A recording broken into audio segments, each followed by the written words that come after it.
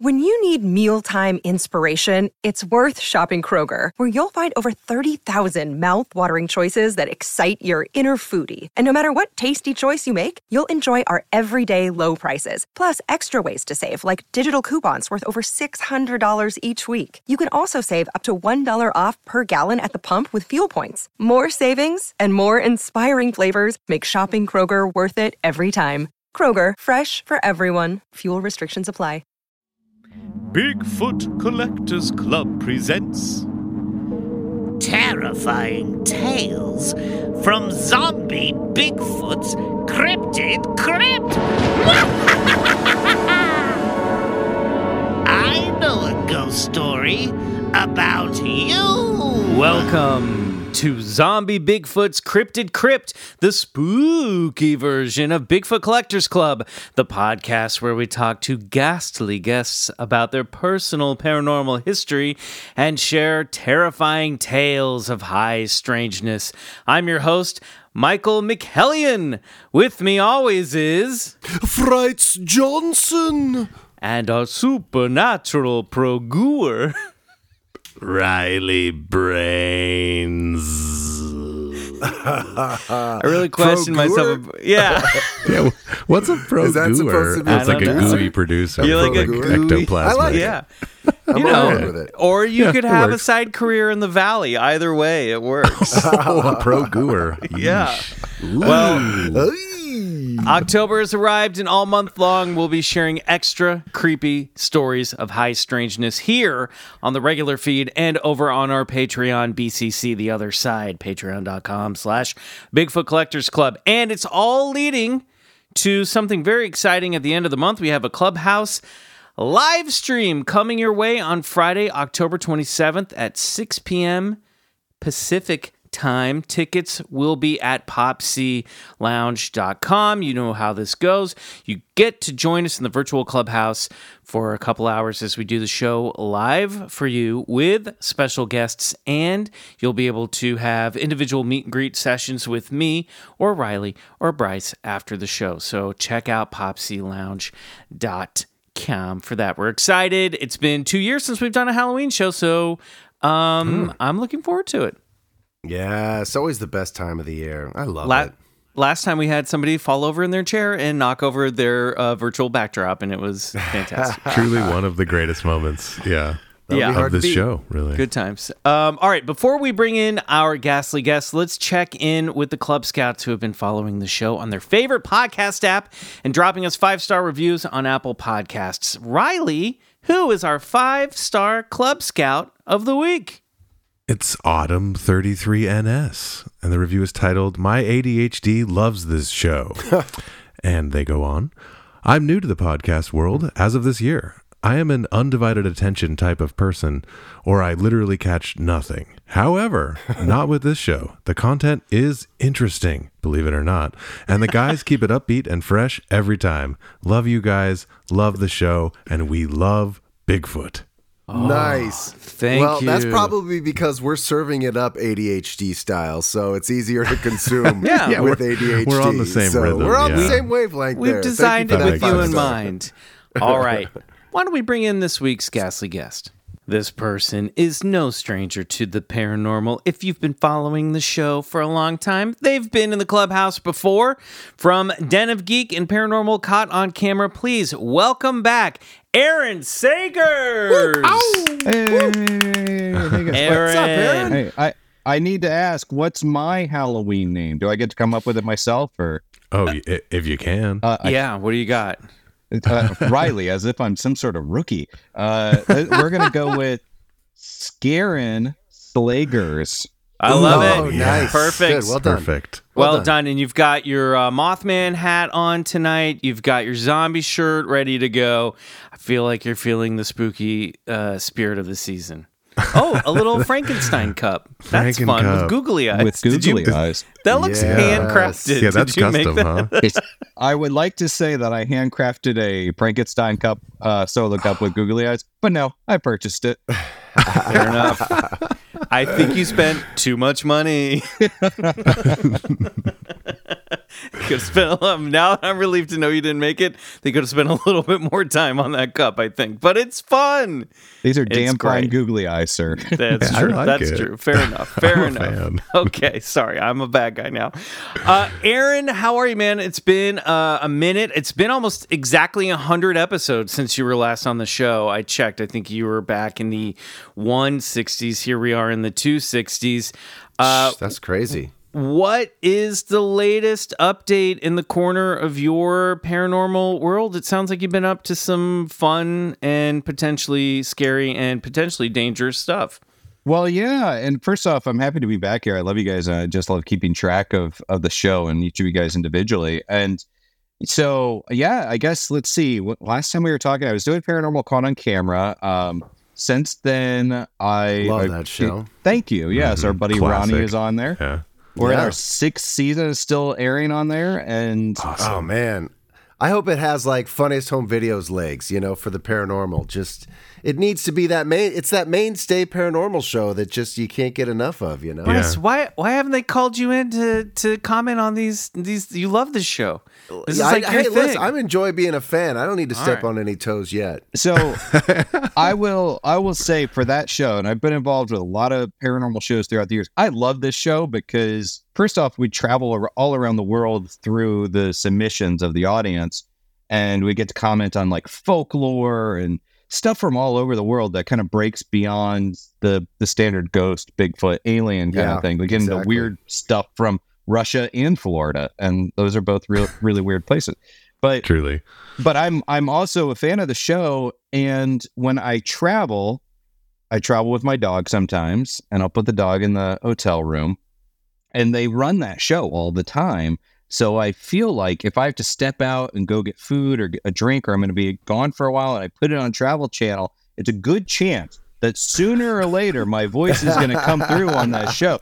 And so my dog Indiana is going to, I'm going to be saying something like, well, the thing about Mothman in West Virginia, but she's going to hear Indy, good girl, and that's such a humble brag. I'll just leave the TV on, and I should be on there essentially at some point. Truly cool. Let's see. I also I did this show called 28 Days Haunted on Netflix, which broke pretty big for us, and we were pretty excited about that.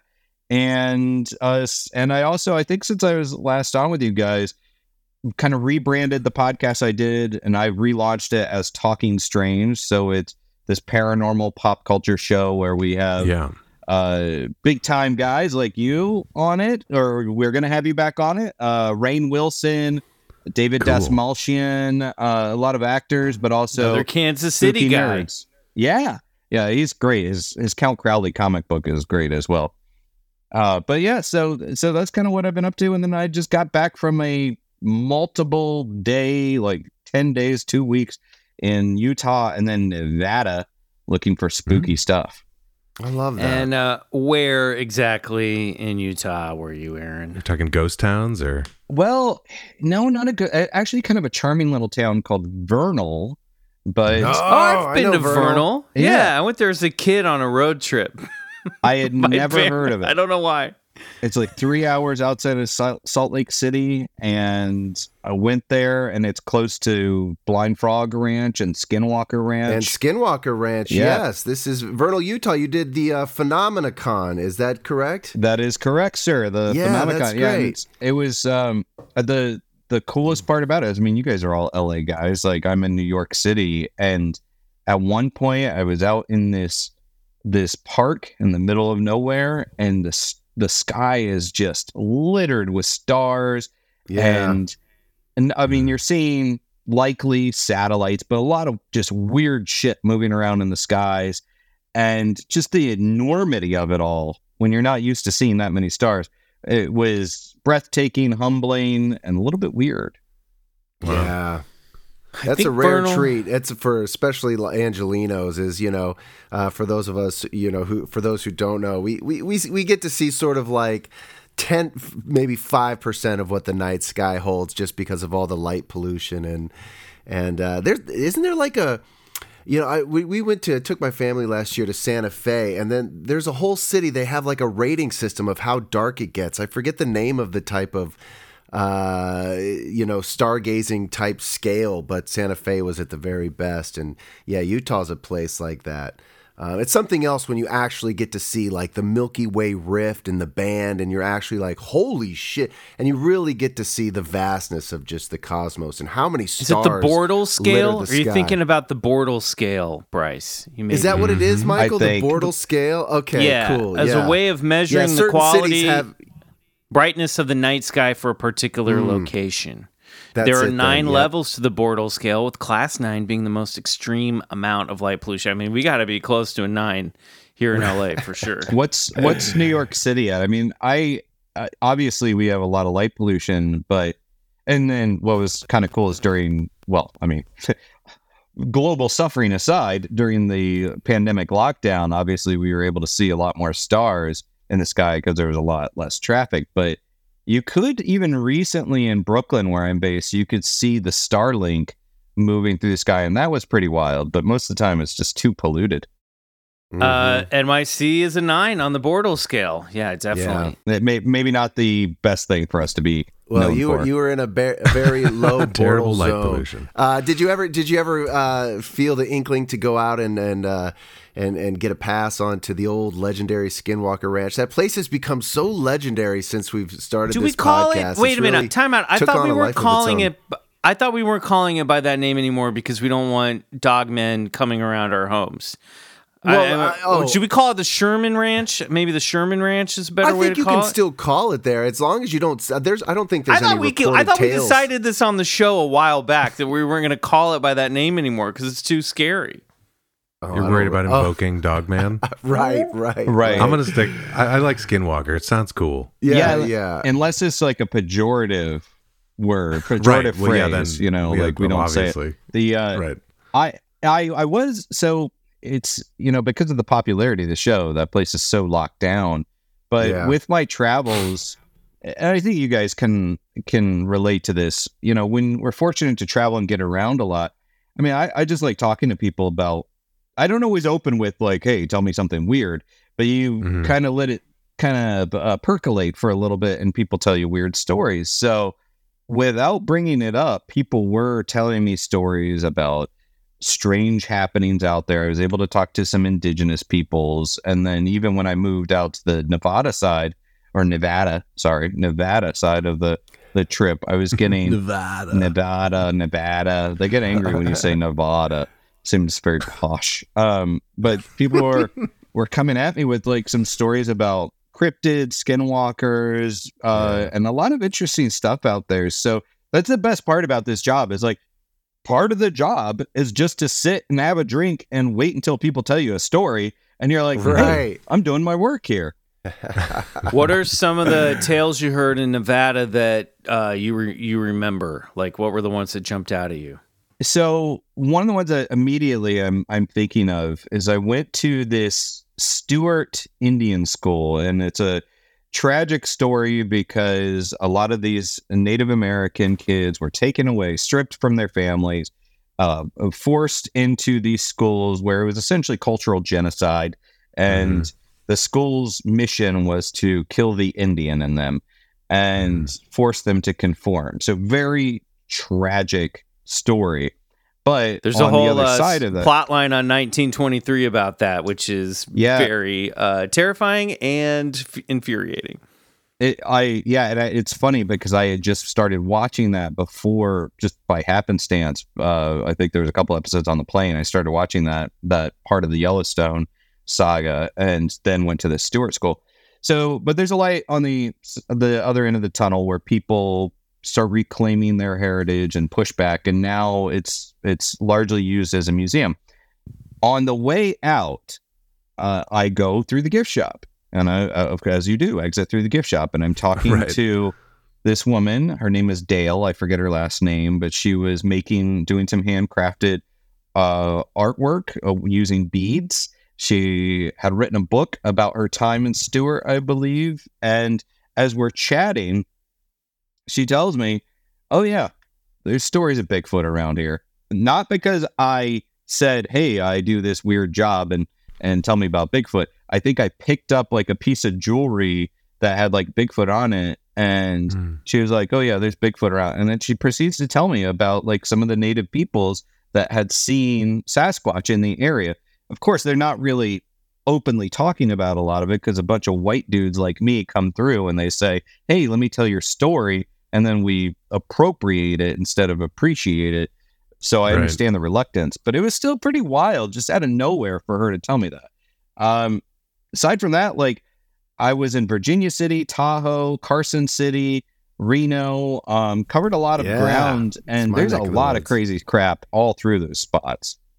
Yeah. Aaron, you make it look so fun and exciting. What's it like being a professional paranormal guy? I mean, like, this is what you do, you know? Tell us a little bit about the life of someone who lives in the world of the paranormal.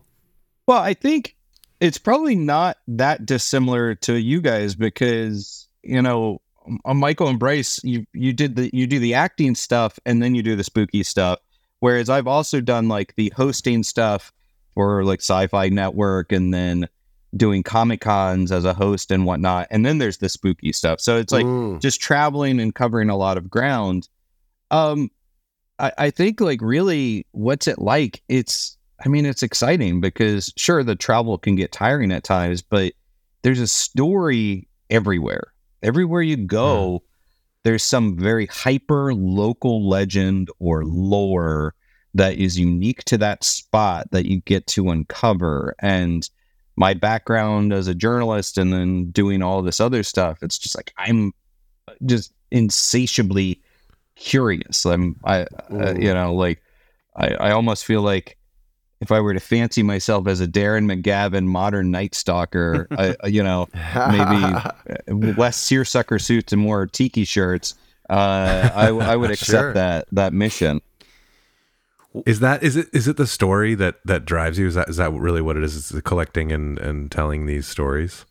Yeah, I think so. Because, you know, certainly, even though I never bill myself as a paranormal investigator, I investigate as well, right? But I like to document more than anything else because the experiences I have, and they're like are super weird experiences. Like in Virginia City, there's this place there where something freaking weird that I saw, I can't explain, and it's interesting to me, but I'm not trying to convince the world about it. Was this your most recent trip? It was. I went back there on this recent trip, but I had seen something previously there that I'm still on the hunt for. And where did you see it? I was just there. I love Virginia. I was going to say, I love Virginia City. And Bryce knows it well too. Yeah, it's this little, for those who don't know, of course, I was born in Reno, but there's this little city about, I think it's maybe like 20 miles outside of Reno. Yeah, and it's this old cowboy town. It's called Virginia City. They still have the old boardwalks there where the cowboys walked on the planks and have shootouts in the street. There's like a Bucket of Blood saloon. And there's all, it's this mining town too. Like all this silver was mined in aid of the Civil War, so it's like got all this luxurious past. Yes. So can you tell us more? Yeah, something like $1 trillion of silver was mined in just a couple of years of time there, and you could still go into. There's a couple mining tours, but one of the ones you can go into is actually very rugged. It's like, this is literally this very old mine. That, hey, this could collapse on us anytime. One of my biggest nightmares as a kid was like, like getting too far into a mine and having my lantern burn out and then get lost on the way, trying to find the way out. And my dad would always play that old record, Big John, Big Bad John, about that miner that had to save all those other miners. So, are you going to have to pay for that audio now? No. I think it's fair use. It's a crazy place, Virginia City. Like, and even driving there from the Tahoe side, you're going through these mountains that look. I can rag on Florida because I'm originally a Florida boy. Flatlands, you know. But driving up those mountains, I'm like, this gets a little intense. It's like the road in The Shining, you know, going up to the Overlook Hotel to me. Yeah. But I'm reluctant to say the building. I will tell you guys off because I'm still like picking back the layers on this one. But great.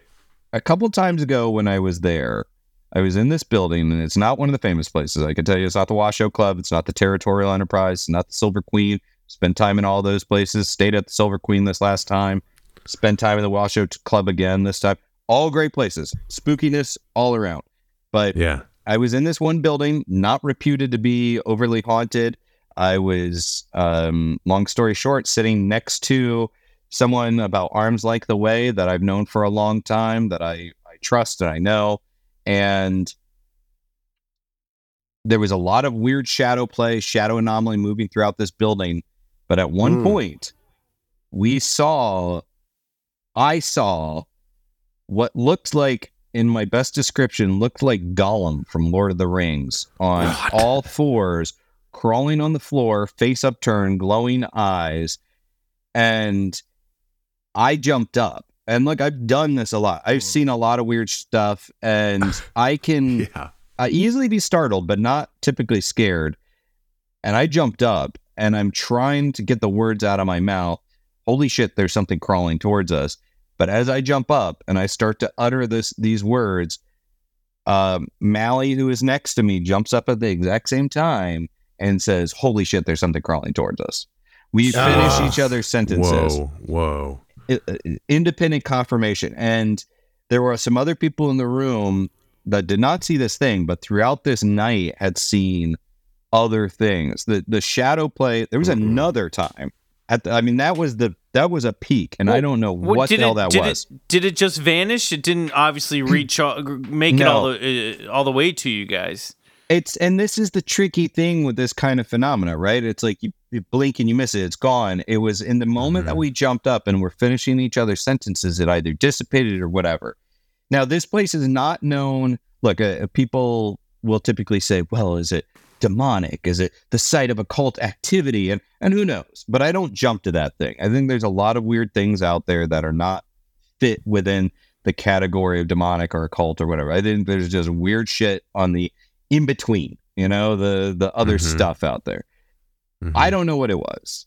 I can say from some other things that happened in that night, such as like at one point, this woman that I know comes up the steps and she's just checking in, like, you guys okay? Just checking in, saying hi. And there was this massive shadow that had formed behind her. And to me, it looked like, if you remember the original poster one sheet for Phantom Menace, where it's young Anakin Skywalker and it's the giant shadow of Darth Vader. I know this very well, Aaron. Of course I know. I figured you might. Michael, it's a reference. That's to you. last year, yeah. So it's little Annie casting a shadow that looks like Vader So, against the Tatooine wall. which we could also talk about Ahsoka. But behind this woman, so small, kind of normal, small frame, 5'6" or whatever. Behind her, there was this large shadow form that looked bell-shaped. Into my brain, the way I interpreted the visual reference was sort of like Darth Vader. It was very large. It was kind of billowy. And it felt like there was this, again, I don't want to say evil, but not a nice feeling associated with it. And in my mind, I was like, this thing is going to pull her down these steps, because she was at the top of these steps. And I said to her, I'm like, hey, yeah, everything's good. Come in the room. She's like, well, why? I'm like, oh, no, just, come a little bit closer. She's like, no, I'm just checking in on you guys. I got to go. I'm like, no, come on in and hang out with us. No, why? And I'm just overwhelmed with this feeling that something's about to pull her down the steps. And someone else in the room says, because there's an effing thing behind you that's going to pull you down the steps. Independent confirmation. God.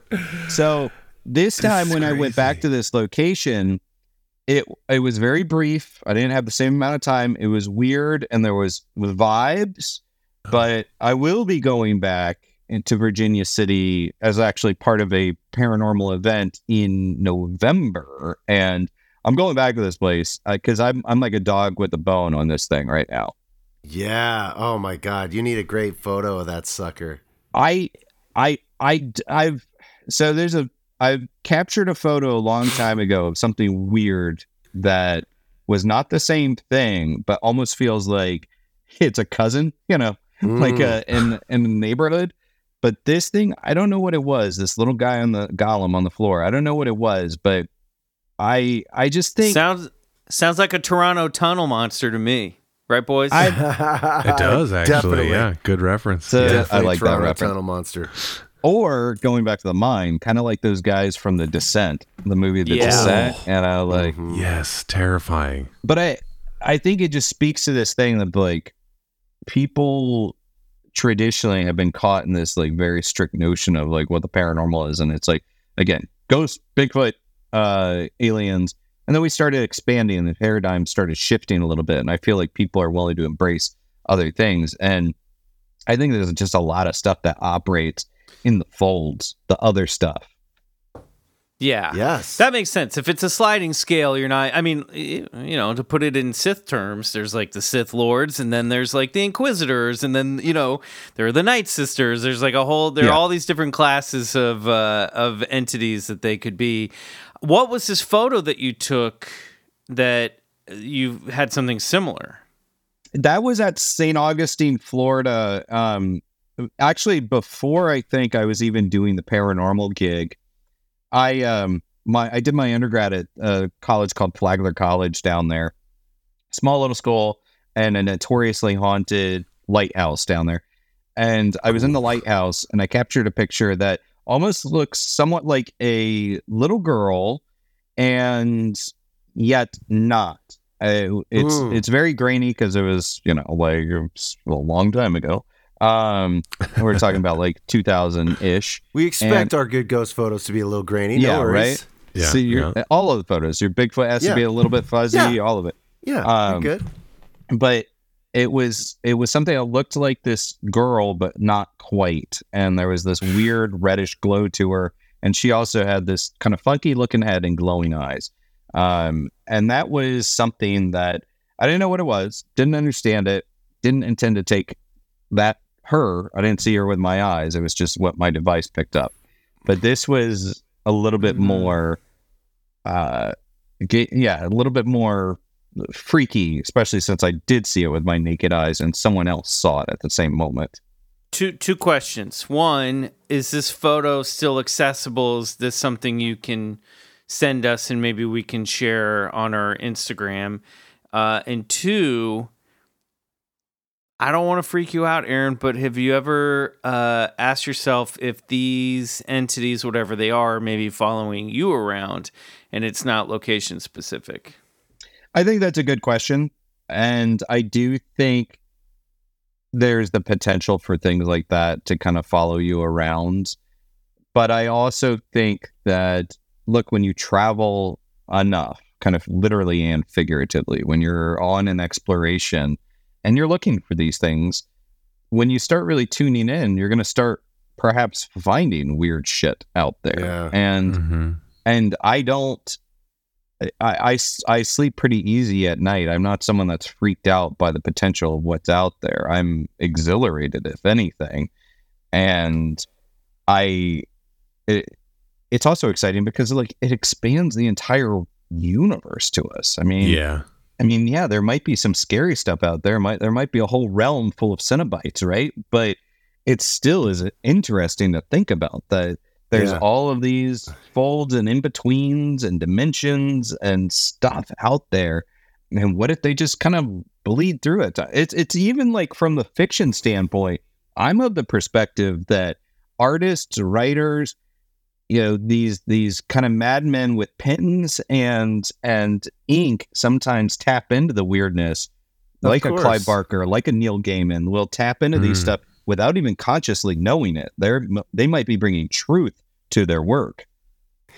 Man, my first hit of the paranormal was like little ghost girls at the lighthouse, like in books at the school library or at the bookmobile. You'd open up that ghost book and be like, "Oh, they got a ghost! What the fuck is that?" And then the next thing you know, you're renting books on Bigfoot and Loch Ness Monster, and you've just carved out the next 25 years of your life. Yeah. How old were you when you did that, Bryce? Like, what was the first hit?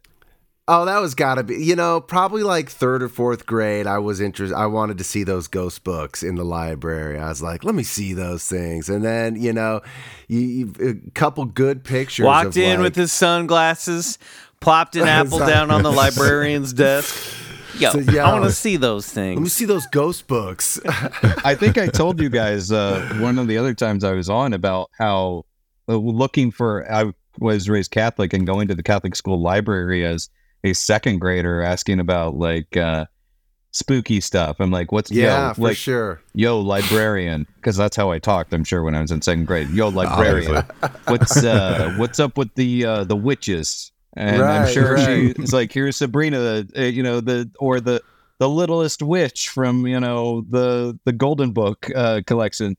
And I'm like, no, the real shit. Yeah. Like expecting, even at second grade, expecting her to pull back like a alt shelf. And then like, here's the books bound in human flesh. Takes you to the locked section. But sometimes, like, isn't it, do you ever guys find yourself like talking to people from your past that you still speak with, that you're like, so I was into that stuff at that point, right? I was the weird little kid at that point, right? Because now it's like, when the going gets weird, the weird goes pro, right? Yeah, for sure. I don't need to ask anybody. I know that I was, and I had a couple people that were right there with me. What about that photo, though? Where's this photo of this lighthouse girl? Do you still have it in your collection? We can't show it on the Instagram, but I can try to find it and show you guys real quickly. But ask me another question while I'm just like zooming through this real quick. I'm interested in like, it's like you kind of keep circling around this idea of this sort of like, it's almost like paranormal multiverse kind of thing, and I'm just sort of wondering what your sort of overarching perspective on. Hold on, now we're pausing to look at this photo that none of you get to see. Whoa! Oh God! Whoa! Yeah, that's spooky. Whoa! Yeah, stop my question in my tracks. That's a very shadowy entity with yellow glowy eyes. Yeah, and then like this weird. Oh, I don't like that at all. But no. Yeah. So I don't know what it is, but strange. Wow. But sorry, Riley, go on. No, I never apologize for a spooky lighthouse ghost girl. Just like I'm curious about your sort of overarching theory of the paranormal, where you're at these days right now, and I kind of like what you've been crafting with this sort of. To me, it sounds like a multiverse kind of idea, but I'm wondering how would you and these explain homegrown folklore, there seems to be something there. Yeah, I think that a lot of times it's all connected. That what we call a vampire is an alien by another definition is, it's like these things that just, when you remove the labels and just talk about the descriptions, every culture has some version of it. And that makes me think there's some validity to this. And I most certainly think, I actually think right now we're in a space, and, I think post-COVID, we're entering into this neo spiritualism where people are fascinated by what's out there, but it's disassociated from organized religion and separated from a strict, like, heaven, hell, ghost as in like this person that's passed on and continues to linger in spirit form. I think where now this neo spiritualism moves into the territory of like, bring it on, let's get weird, as in elementals, as in a variety of cryptids, as in interdimensional things, as in the word ghost itself being quite limiting, because is it a human that continues to stick around? Maybe. Is it a time slip? Maybe. Is it simply a footprint or an echo? Maybe.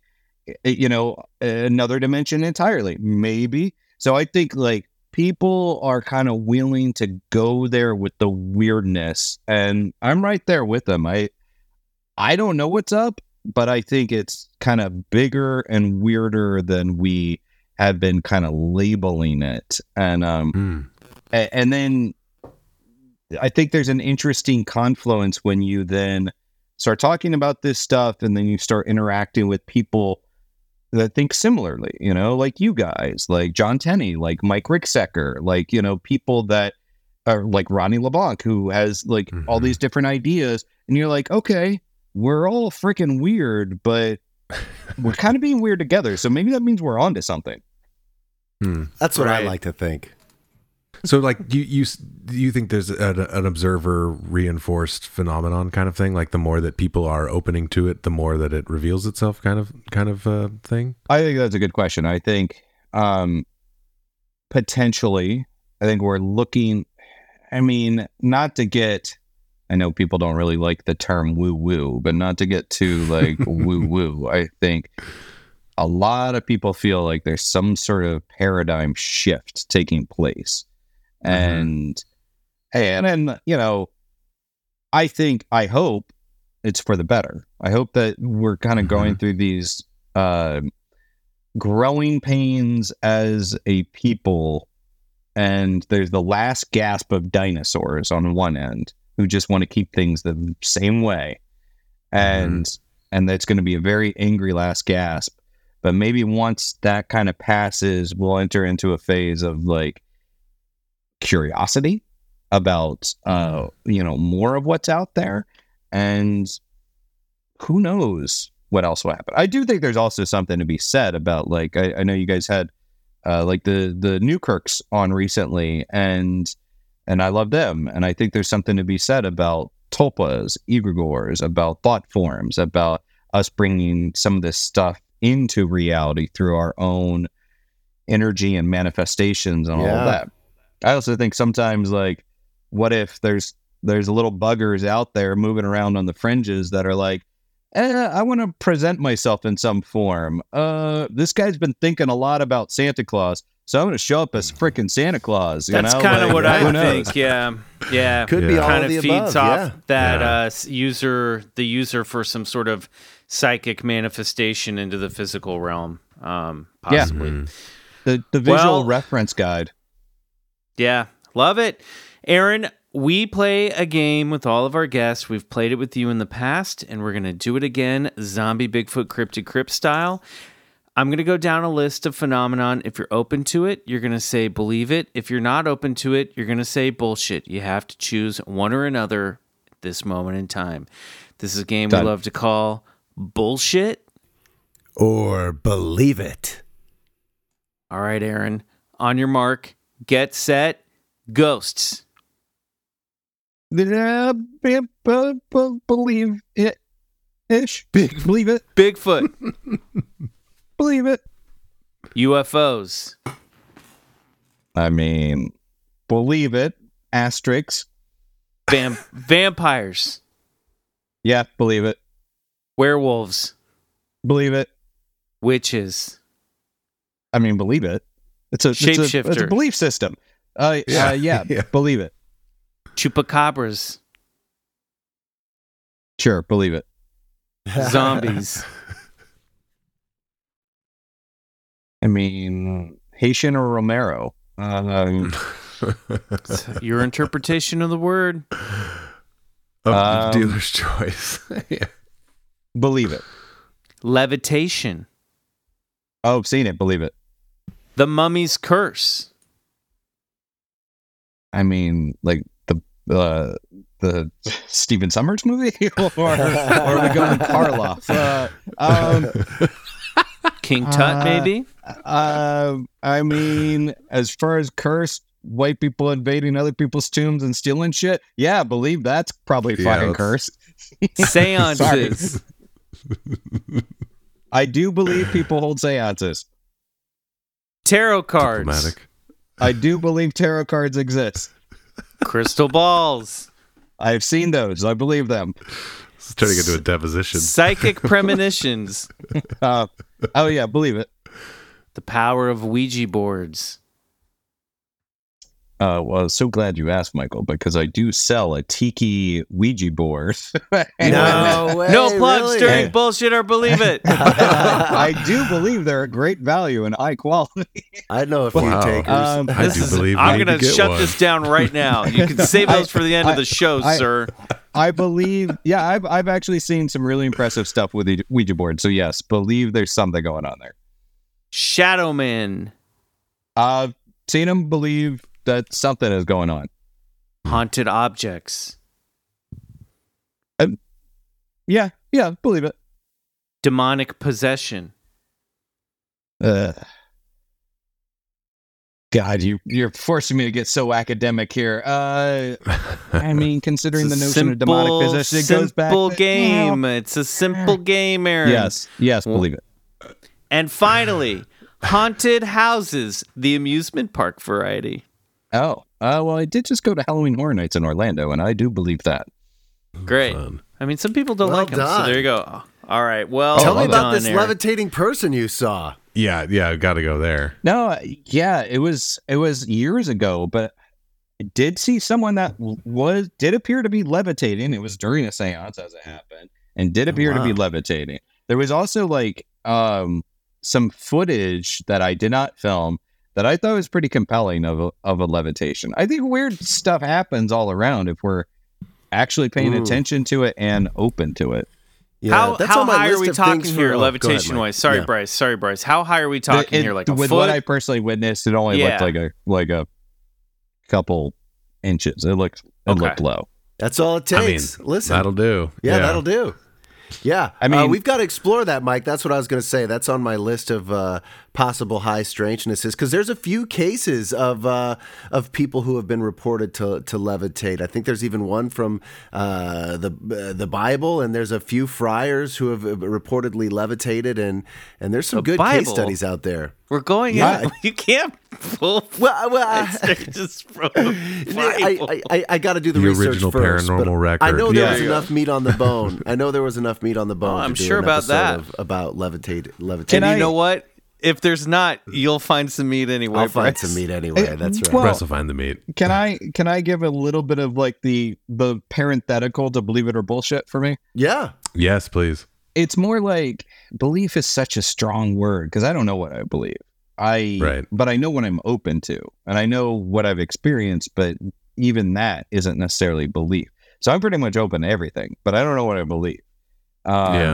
And I'm kind of an ad hoc bullshit as far as I believe there's stuff that happens, but I also think people are full of shit a lot of times. Yeah, for sure. So that's my parenthetical to it.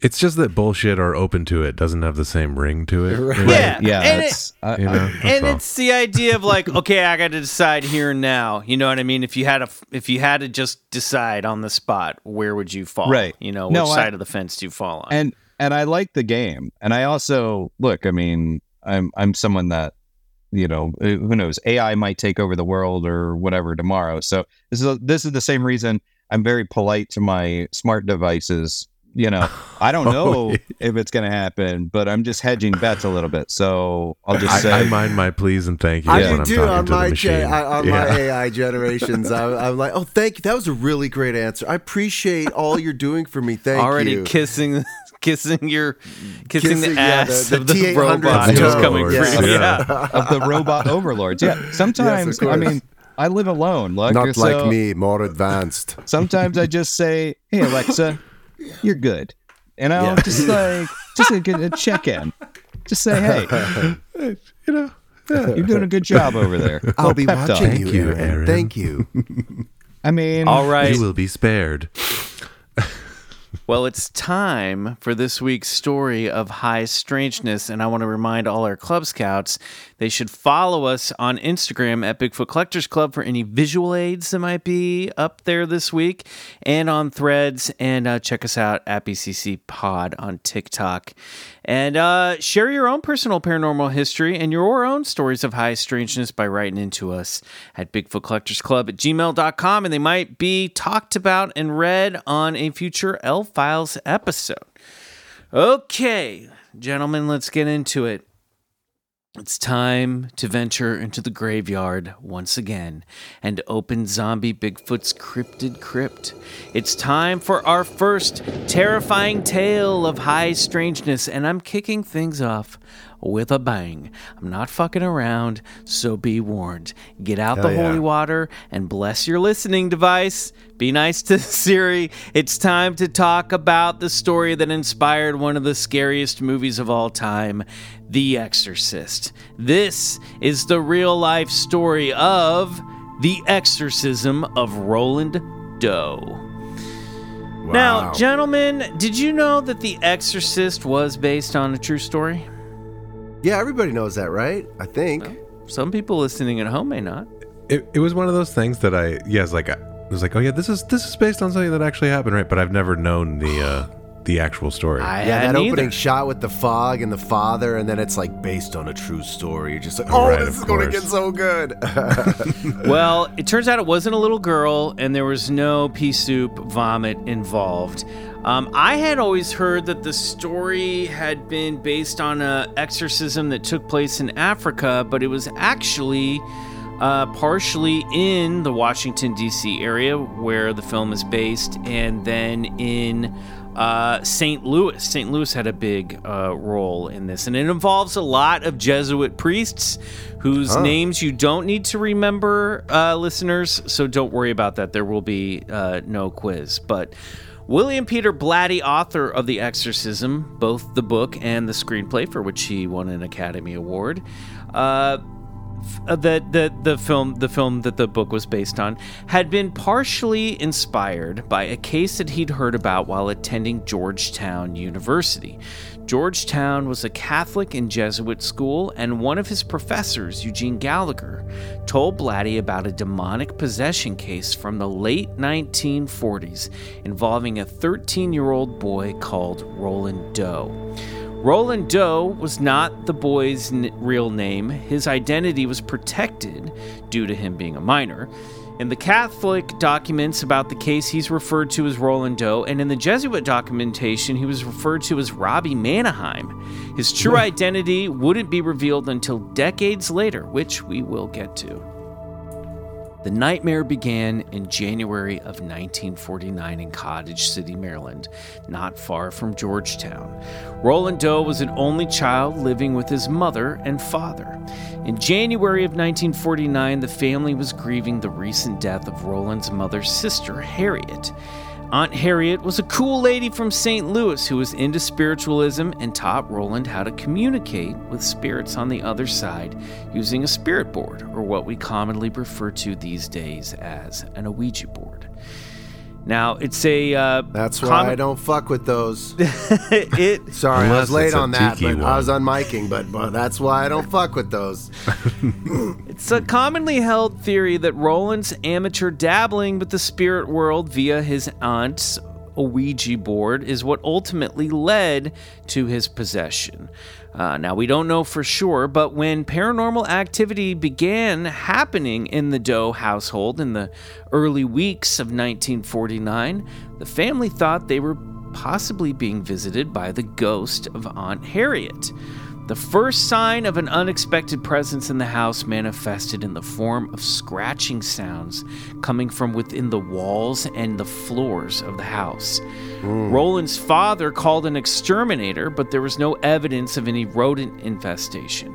The scratching sounds continued and were soon accompanied by the sounds of phantom dripping. Roland's behavior began to change over the following weeks. At night, he became irritable and restless. Most disturbingly, the parents began to witness Roland's bed vibrate and rattle violently. Fearing they were no longer dealing with a friendly family ghost, Roland's parents took him to see a doctor and a psychologist to see if there was anything wrong with the boy physically, but they found no symptoms of diseases like epilepsy or any mental illness. And eventually, the family turned towards their Lutheran minister for help, one Reverend Schultz. Schultz was very interested in the paranormal. and he suggested that it was possible that what they were dealing with could be a poltergeist. Upon observing Roland, however, he witnessed a boy being thrown from chairs and shook by the bed. He could see the floors were scratched by furniture being dragged around the boy's bedroom, and a portrait of Christ hanging on the wall shook whenever Roland was nearby. Schultz quickly realized that the boy was far worse off than he had imagined. He recommended his parents speak to the Catholic Church about possible demonic possession because, to paraphrase Obi-Wan Kenobi, demons are our speciality. The family brought Roland to Father Albert Hughes, who gave them some holy water and some free candles and sent them on their way. On February 24th, scratches began to spontaneously appear on Roland's body. Never bring candles to a demon fight. Following the scratches, Roland was hospitalized. Father Hughes, apparently making an abrupt U-turn, was granted permission to perform an exorcism. During the week-long attempt to free Roland, Father Hughes was attacked when the child, who was in restraints, broke free, ripped a spring from the mattress, and sliced him from shoulder to wrist, which sent Father Hughes to the hospital. It was also during this first attempt that words in the form of scratches spontaneously began appearing on the boy's skin. In one instance, the word Lewis formed. Roland's mother, who had already begun considering taking the child away from Maryland, took this as a sign to take him back with her to St. Louis, where Aunt Harriet had once lived. Roland's mother, upon seeing this revelation, asked when they should leave for St. Louis. The word Saturday appeared on Roland's hip. No way. When asked how long they should stay there, the phrase 3.5 weeks burst open across Roland's chest. Mom, like, stop asking so many questions. Do you have the cross streets? What are the cross streets?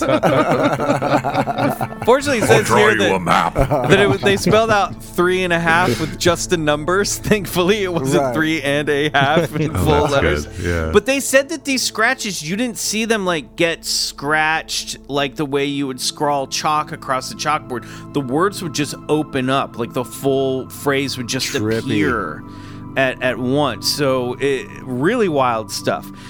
While staying with relatives in St. Louis, Roland's behavior became even worse. So the exorcism in Maryland did not work. During the day, he was a normal kid, but at night, whatever condition had a hold of him would take over, and he'd spend the night ranting and raving, flinging himself into temper tantrums, sometimes speaking in an otherworldly voice. His furniture would be thrown spontaneously around the room, and in the mornings he'd awake with very little recollection of what had transpired in the night before. The owner of the home sent for priests of the Jesuit church. She had some family friends, and we don't know exactly which family member this is, but I'm assuming it's another cousin or sister. From March 11th to March 15th, the boy was observed by Fathers Raymond Bishop and William Bowdern, who witnessed a scratching and the violent bed rattling, all seemingly performed beyond Roland's capabilities. So they were all convinced this wasn't something the kid was doing. He wasn't putting on a show, that this was like something that was really happening. They, along with Walter Halloran, were granted permission by the Archbishop of St. Louis to perform the ancient Roman ritual of exorcism on Roland. It was not something commonly performed in the 20th century. These guys got old school on this demon's ass. And according to author Thomas B. Allen, who based his book Possessed, the true story of an exorcism, on excerpts of Father Bishop's diaries, Father Halloran said the first thing Bowdern did was hit the books. He would have learned something about it while becoming a Jesuit.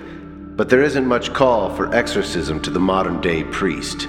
But Bowdern was a veteran of World War II. He'd been in combat, so he was a combination of a religious man who was very tough. Yeah, we're sicking some soldiers on this demon. Let's go. Oh, yeah. Everyone, by the way, everyone in this story is just dealing with generational trauma and like the trauma of World War II. These are heavy times. The exorcism began on March 16th, 1949, and lasted over a month. During this period, Roland was moved between Alexian Brothers Hospital, his relative's home, and the church college rectory. On March 23rd, the first night in the rectory, things got off to a rocky start when Roland broke Father Halloran's nose.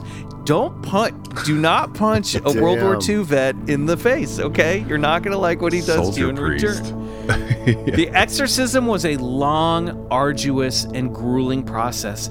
The Jesuit priests witnessed Roland screaming, cursing, and speaking Latin. A large red X was scratched into Roland's chest at one point. Another scratch, a pitchfork-like pattern, formed on his leg and spread all the way down to his ankle. Objects would mysteriously fly through the room. Multiple witnesses all saw these. These were all recorded in the priests' libraries, and their diaries.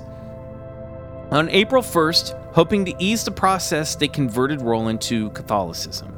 On April 2nd, he was given his first Holy Communion. However, the possession still had a hold of the boy and continued for 2 more weeks. On April 17th, Easter Sunday, Roland screamed at the priests that Satan had possession over his body and would never let go.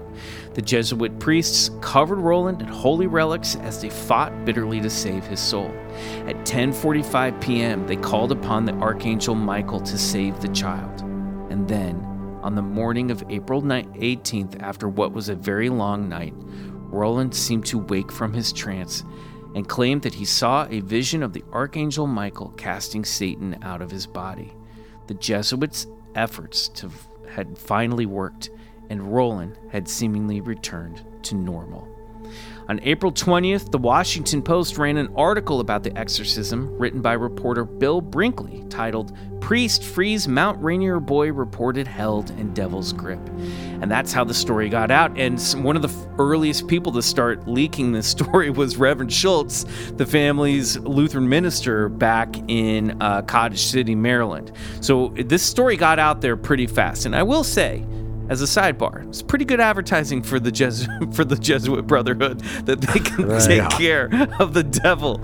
For decades, even through the publication and eventual film production and release of The Exorcist, Roland's true identity remained a secret. It was only last year, in 2022, that Roland's real name became public. Roland Doe was really Ronald Edwin Hunkeler, who died at 86 years of age in 2021. After his exorcism, he had gone on to live a relatively normal life. In fact, he grew up to be a NASA engineer who worked on the Apollo missions and retired from NASA in 2001. So he spent a long time with NASA, which I'm sure will freak out some of the people who are into those dark NASA conspiracy theories. According I'm sure. to an unidentified close source, Roland was always worried that his colleagues at NASA would find out that he was the inspiration for the kid in The Exorcist and carried his story with him his whole life in secret, even vacating the house every Halloween in fear that someone would come out of the dark and reveal his true identity to the world. Hopefully, in death and in heaven, Roland finally found peace. And that is the story of the exorcism of Roland Doe, a.k.a. Ronald Edwin Hunkeler. I love the idea of him like overplaying his hand of anonymity. He's like, that kid in The Exorcist, huh? How fucked up is that kid? Right? That kid, right? Fucking crazy. Ronald, anyways, let's go to the moon. Ronald, why do you keep bringing up The Exorcist? We have 2 men we are trying to land on the moon right now. Stop talking about this movie. I just hate that kid from that movie. Wait, am I allowed to weigh in on this? Yeah, I was about to say, what the hell was that? What do you think about this story? I'm freaking out. Well, so I know this story pretty well, and a couple of things that spring out at me is like, so the Ouija board thing. I must say, like Ouija boards, they're a spiritualist device, and they go back a long time. it was not until really the Exorcist movie that they became the boogeyman of the paranormal. Right. We talked about that in our Ouija board episode, as a matter of fact. So I feel like we need to lay off Ouija boards. And I mean, I can also promote my Tiki Ouija board that I sell. No. But what was just kind of mind-blowing, it just kind of pieces fell in at the moment. So NASA conspiracy theories, Exorcist boy that goes on to be a NASA engineer working on the Apollo missions, tie it back to Kubrick and Room 237, that documentary, a movie and a book by Stephen King featuring a character named Dick Halloran, which is the same name as the priest who was performing some of the final exorcism rites on Roland. I don't know. Aaron, you get the Red String Award of the episode. Well done. Yes. Connecting I'm like all Charlie of these Day things. over And here. that's why you're here. That's That's why you're here. That's why you're here. I mean, this is so I've never really given much credence to the exorcism stuff. Like, I always just felt like these are all kids or people that are dealing with other things that are probably not demons. But I was surprised when hearing this story about like the words appearing and, you know, that some of the stuff was like, and the poltergeist activity, that some of the stuff, and there were multiple witnesses. A lot of this stuff came from diaries that the priests wrote at the time. There's even a guy who was an assistant.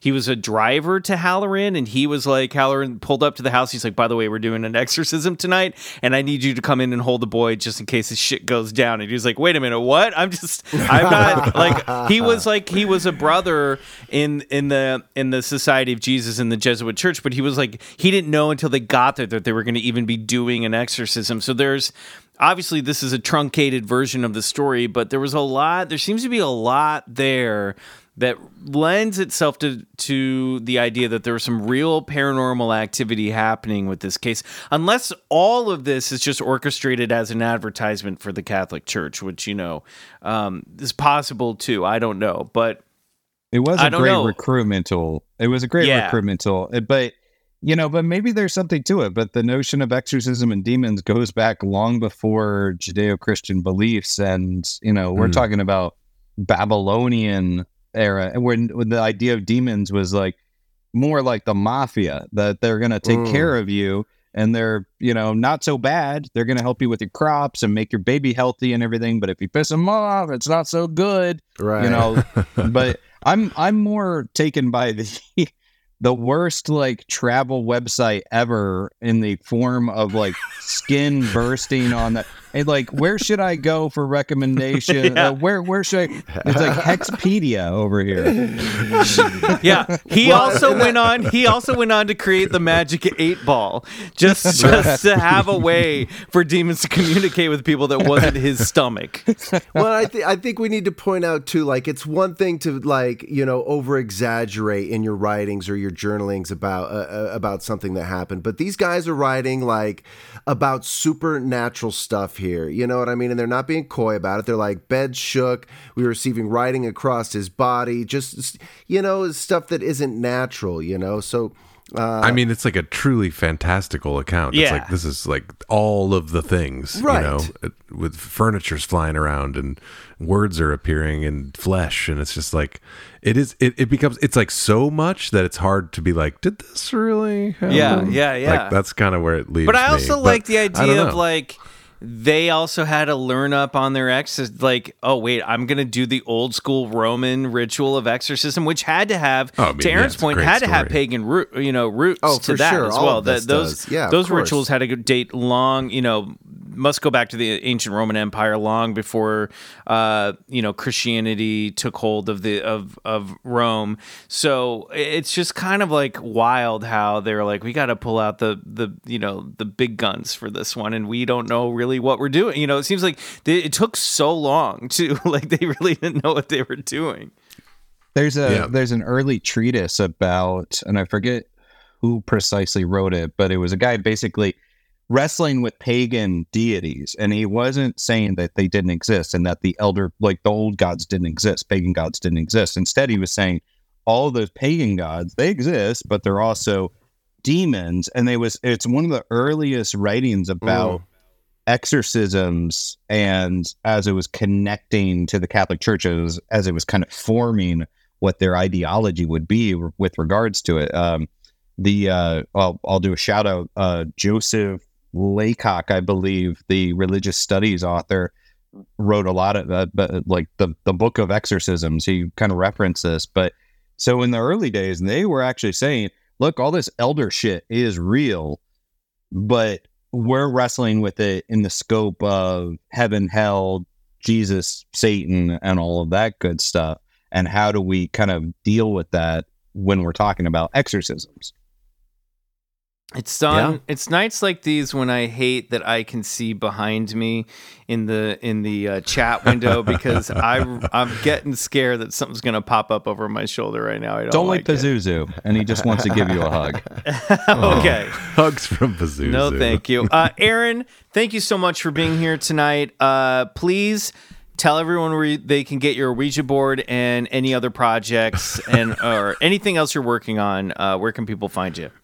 At last, the shameless plug portion. Primarily, I will say thanks, guys, for having me on. It's always just such a blast chatting with you. Check out my podcast and live stream show, Talking Strange, Spotify, Apple Podcasts. We do a lot of chats with actors as well as researchers, authors, and people in the paranormal TV realm. And so that keeps the lights on the daily. I would say check out Paranormal Caught on Camera on Travel Channel, Discovery Plus, and Max, which is not a porn streaming service. It's what HBO Max used to be. And 28 Days Haunted on Netflix. And then, yes, I do sell various merch and spooky stuff at spookynerdshop.com. And then just hit me up on social media at Aaron Sagers if you've checked out this episode, and say hi, because I love connecting with the new folks out there. Awesome. That's great. Right. Well, thanks so much for being here, and we'll talk more strange stuff very soon with you, I'm sure. Thanks, Aaron. I look forward to it. Thank you, guys. And happy Halloween. Happy Halloween. Happy Halloween. We want to give a big thanks to Aaron Sagers, and a big thanks to you, the listeners, especially our friends who recently joined us on BCC The Other Side. It's time for Patreon shoutouts, which during Zombie Bigfoot's Crypt to Crypt month, we're going to call 10 Freaky Friends. Ooh. All right, here we go. Here are our 10 Freaky Friends of the week. Nathan J. Murphy. Thank you, Nathan. Max Morshead. I think that's Mother's Head, Max. I'm sorry if I messed that up. More. You know what? Thanks, Max. Thanks. Chad Princeton. Thanks, Chad. Kevin Lucas. Thank you, Kevin. Michelle Spitzer. Thanks, Michelle. Nathan Moss, Cosmeteer. Thank you, Nathan. Welcome. Stephanie Trammell. Thanks, Stephanie. Janelle Headley. Thanks, Janelle. Gordon Steinberg. Thank you, Gordon. And Michael's favorite name of the week, Daniel Sink. Thank you, Daniel. You too could be a future freaky friend when you join patreon.com/Bigfoot Collectors Club to get total access to 3 bonus episodes every month, merch discounts, the BCC Discord, and more. You can also upgrade to the Cosmeteer membership to unlock 3 bonus music tracks exclusive from super producer Riley every month. So check it out. As for me, follow me on Instagram at McMills. We're still on this striking here, so I got nothing else I can really plug. So check that out. Well, I got something for you. If you've been enjoying Expedition Bigfoot Season 4 Alaska, enjoy more. I know we had a bye week, but we're back October 12th with a brand new Expedition Bigfoot. So tune in only on the Discovery Channel. Hell yeah. And we are covering all season, the whole season of Season 4 in 2 parts over on BCC The Other Side. So if you're a big fan, come over and check that out. You are not going to want to miss that. Absolutely. Big fan of Expedition Bigfoot, come over to the Patreon. I've been binging it today. I think I watched 3 episodes of it. So I was great. getting in the zone before the episode. Yeah. And it's my favorite season so far. I love that. It's awesome. Yeah. Great. And Alaska is just such a perfect setting. And even just the scenic shots and everything. It's just, you guys are in prime form. and we'll talk about this on the other side, or we have, but the added element of the bears, of just bears. Also, like, Just you might bears. run into bears that'll wolves. eat you. Yeah, bears and Right, wolves is right. really fun. Yeah, like, the dude. danger I'm game not is a really fan. upped this season. Yeah. But That's yeah, other than that, Alaska. I'm Peace Drone on Instagram. And yeah, come on over to the other side. And you're touring too, so check out I'm tour on dates tour with Tommy. too. I'm Yeah. on tour with Tommy. We're November. doing West Coast run with the Crane Wives. And most of the shows are selling out. It's really very exciting and touching. I'm excited to go play these shows for you guys. Go see Riley and Tommy. All right, well, we're crossing over to the other side to discuss a spooky ghost guarding buried treasure. If we don't see you there, we'll see you back here next Wednesday for an all-new episode of Zombie Bigfoot's Cryptid Crypt. Until then, good night. And go get regressed. I yelled at a hawk the other day, trying to prey on my sister.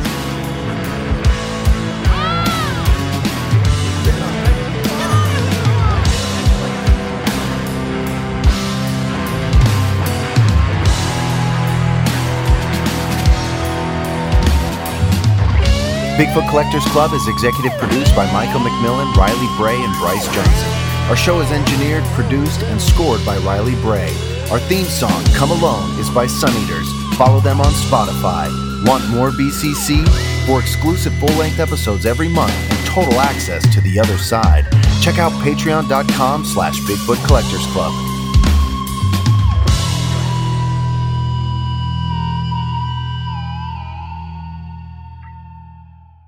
Hey guys, Heather Ashley here, host of the Big Mad True Crime Podcast. If you're looking for a true crime podcast with all of the details and none of the small talk, you have found your people. Each week, we dive deep into a new case and learn everything there is to know, from getting to know the victim and the impact their case has had on those around them, to the investigation into what happened to them and who is or might be responsible. And if the bad guy looks like he might drink whiskey by a dumpster or has the social skills of an ogre, we say it because we were all thinking it anyway. As the name suggests, we get big mad over true crime, and I would love to have you join our incredible community of listeners with big hearts and zero time for small talk. Subscribe to Big Mad True Crime anywhere you listen to podcasts and listen to new episodes every single Monday.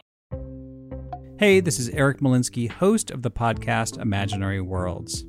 Each episode, I explore different sci-fi fantasy genres, talking with filmmakers, novelists, game designers, cosplayers, comic book artists, and anyone who works in the field of make-believe. I also look at the fan experience, asking, why do we suspend our disbelief? You can subscribe to Imaginary Worlds wherever you get your podcasts.